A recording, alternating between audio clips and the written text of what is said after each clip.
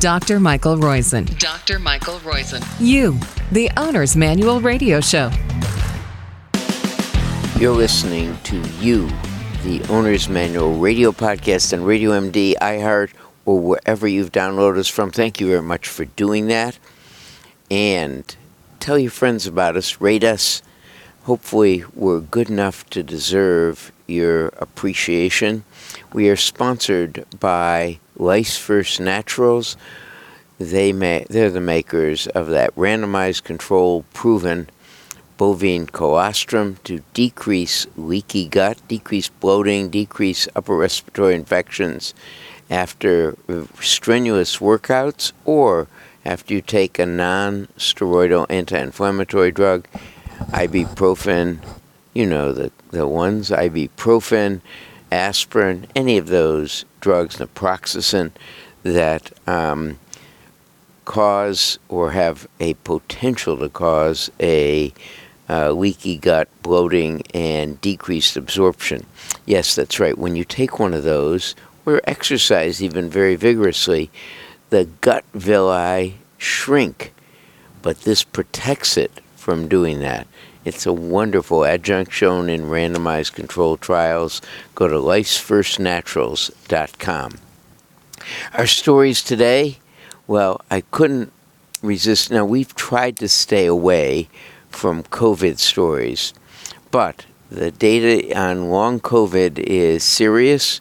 A third of patients who are hospitalized, maybe even the same number who are asymptomatic, develop long COVID. We think it's actually part of the responsibility for 6 million Americans not being in the workforce who were in before. That is, they may have long COVID.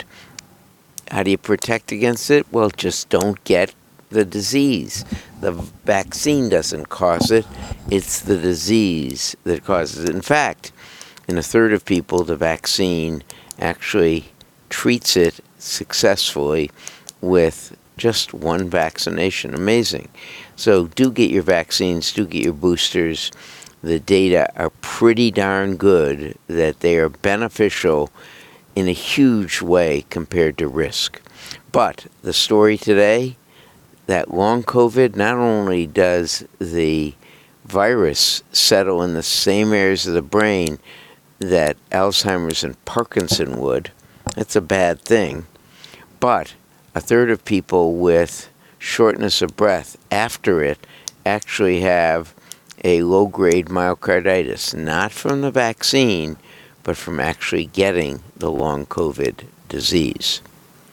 That's our one, if you will, what well beyond wellness, long COVID segment story. We will do another segment story on this, which is what my favorite is actually, is that not the well beyond wellness story, but the Roizen's rules for younger you and longevity is the next disruptor segments. That is, this is a real segment, and it is how do we prevent brain dysfunction. That's the longevity is the next disruptor segment story, but it is so clever as I couldn't resist a Roizen rule for a younger you with this story as well. It fits in both segments. And it is that Viagara and coffee both decrease amyloid accumulation in the brain in patients at risk for Alzheimer's disease by about 2.5 times as much as the expensive drug approved by the FDA. Why is this? They each do it. And the Viagara, which is the news story this week, was a very clever story. Some researchers used artificial intelligence to go through the 4-dimensional structure of every one of the drugs approved by the FDA. That's over 1,100 drugs. And they found that a couple, 18 of them actually, were likely to prevent amyloid or tau from getting to the receptor that hoses them normally on the neuron, on your brain cells. And so they looked at these in a way that, if you look at it, says, which of the drugs do this? And they found these 18 drugs. They then looked at, did they do it in practice? And they did it in the test tube. So then they went to a 7.2 million patient database that has both people who took and didn't take Viagra. And guess what? The people who took it have same age, sex, gender, everything else matched, physical activity, drug use, etc. Other than Viagra, 65% reduction in Alzheimer's disease risk. And then they looked at the accumulation of amyloid and tau, 69%.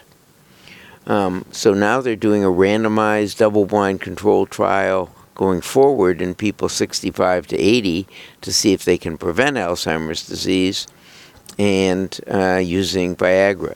Now in women get a lower dose of this usually, Viagra. With men, they take a higher dose than the women who use it for pulmonary hypertension, and they showed a smaller but statistically important decrease in amyloid and tau accumulation. So they're doing the randomized double-blind controlled trial in both genders. That's our big story of the week. What about non-invasive testing for people with diabetes? Why would you do that? To find out if they have non-alcoholic fatty liver disease? Coffee's good for that too. Coffee maybe. I think I'll have some coffee right now. Excuse me. It not only keeps me awake, but importantly, it decreases your risk of heart disease, stroke, memory loss, 9 cancers, including breast cancer, and Alzheimer's disease and Parkinson's disease. Higher diet quality is associated with a lower cardiovascular risk in adults who are normal or overweight, but the decline in heart disease rates, another story from 2011 to 19, was a decrease in the rate of decline compared to prior years. 3.7% decline per year going from 2000 to 2011. If you had if there were 1 million people who had heart disease in 2000, 3.7% decrease means 37,000 less, I think. 37,000 less. So 963,000 in 2001, 33.7% less, or 930,000. Great, compounding 3.7%. That's important. But what happened? That's right, it's only declined 0.11%. So if you had 1 million people, it would be 990 people. Very small decrease compared to what it would have been if you had the 3.7% increase. And it's compounded annually. Why?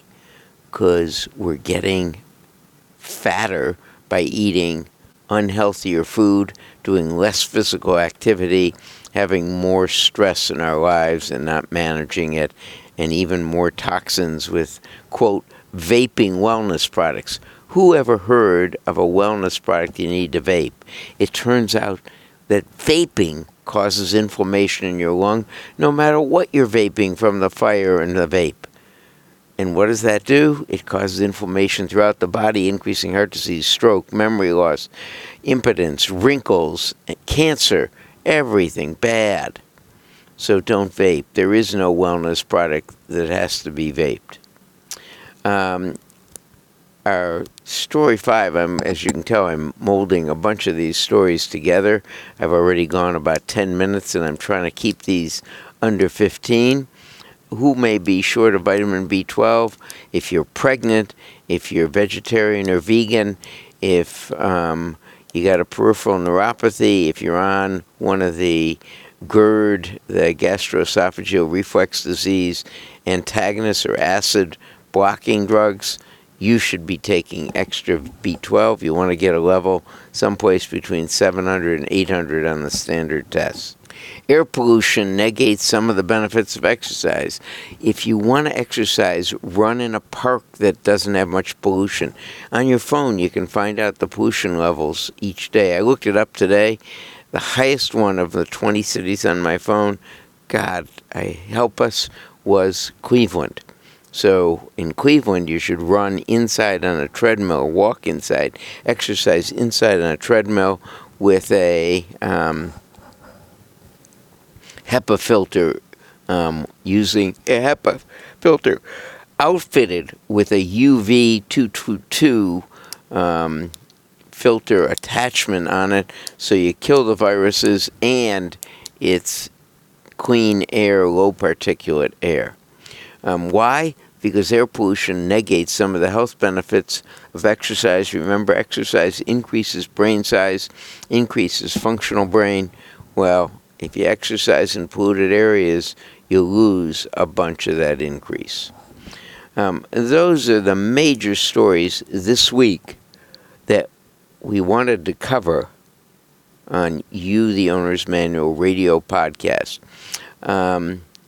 I think I want to cover one. Well, I did cover the wellness vapes, and the only other story is, in addition to coffee decreasing the risk of type 2 diabetes causing non-alcoholic fatty liver disease and fatty liver dysfunction, the other thing, getting enough omega-3s. That's the odd omega story of the day.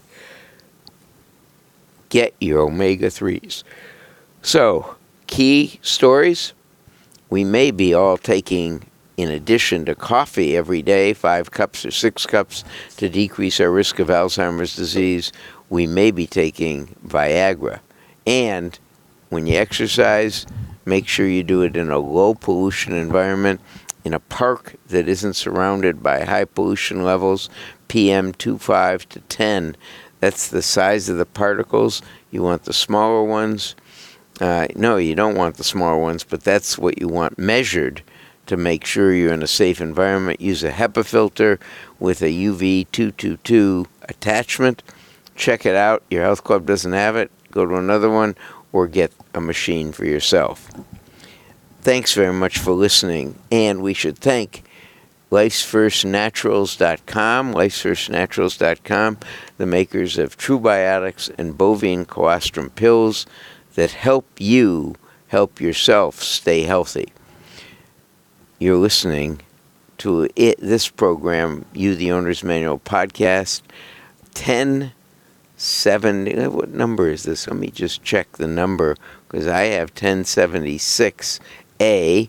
And it is 1076A. Thanks for listening. Thanks. I mean, that's over 20 years of doing the radio broadcast podcasts. Thank you for listening. You're the reason we keep doing it. Thanks to Radio MD for hosting us, but especially thank you for downloading us so that we're motivated to keep going. Again, thank you, Caitlin, for engineering.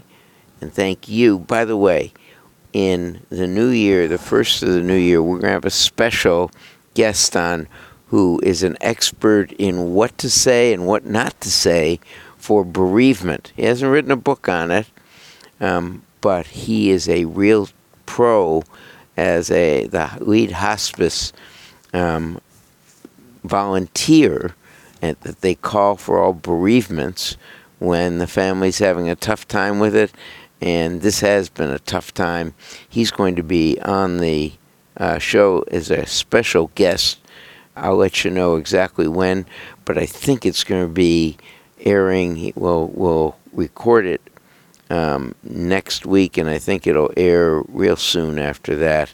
But I think it'll air in January. I don't want to have the holiday season seem a downer by talking about what you say in bereavement. This has been Dr. Mike Roizen for You, the Owner's Manual Radio Podcast. Thanks again for downloading us.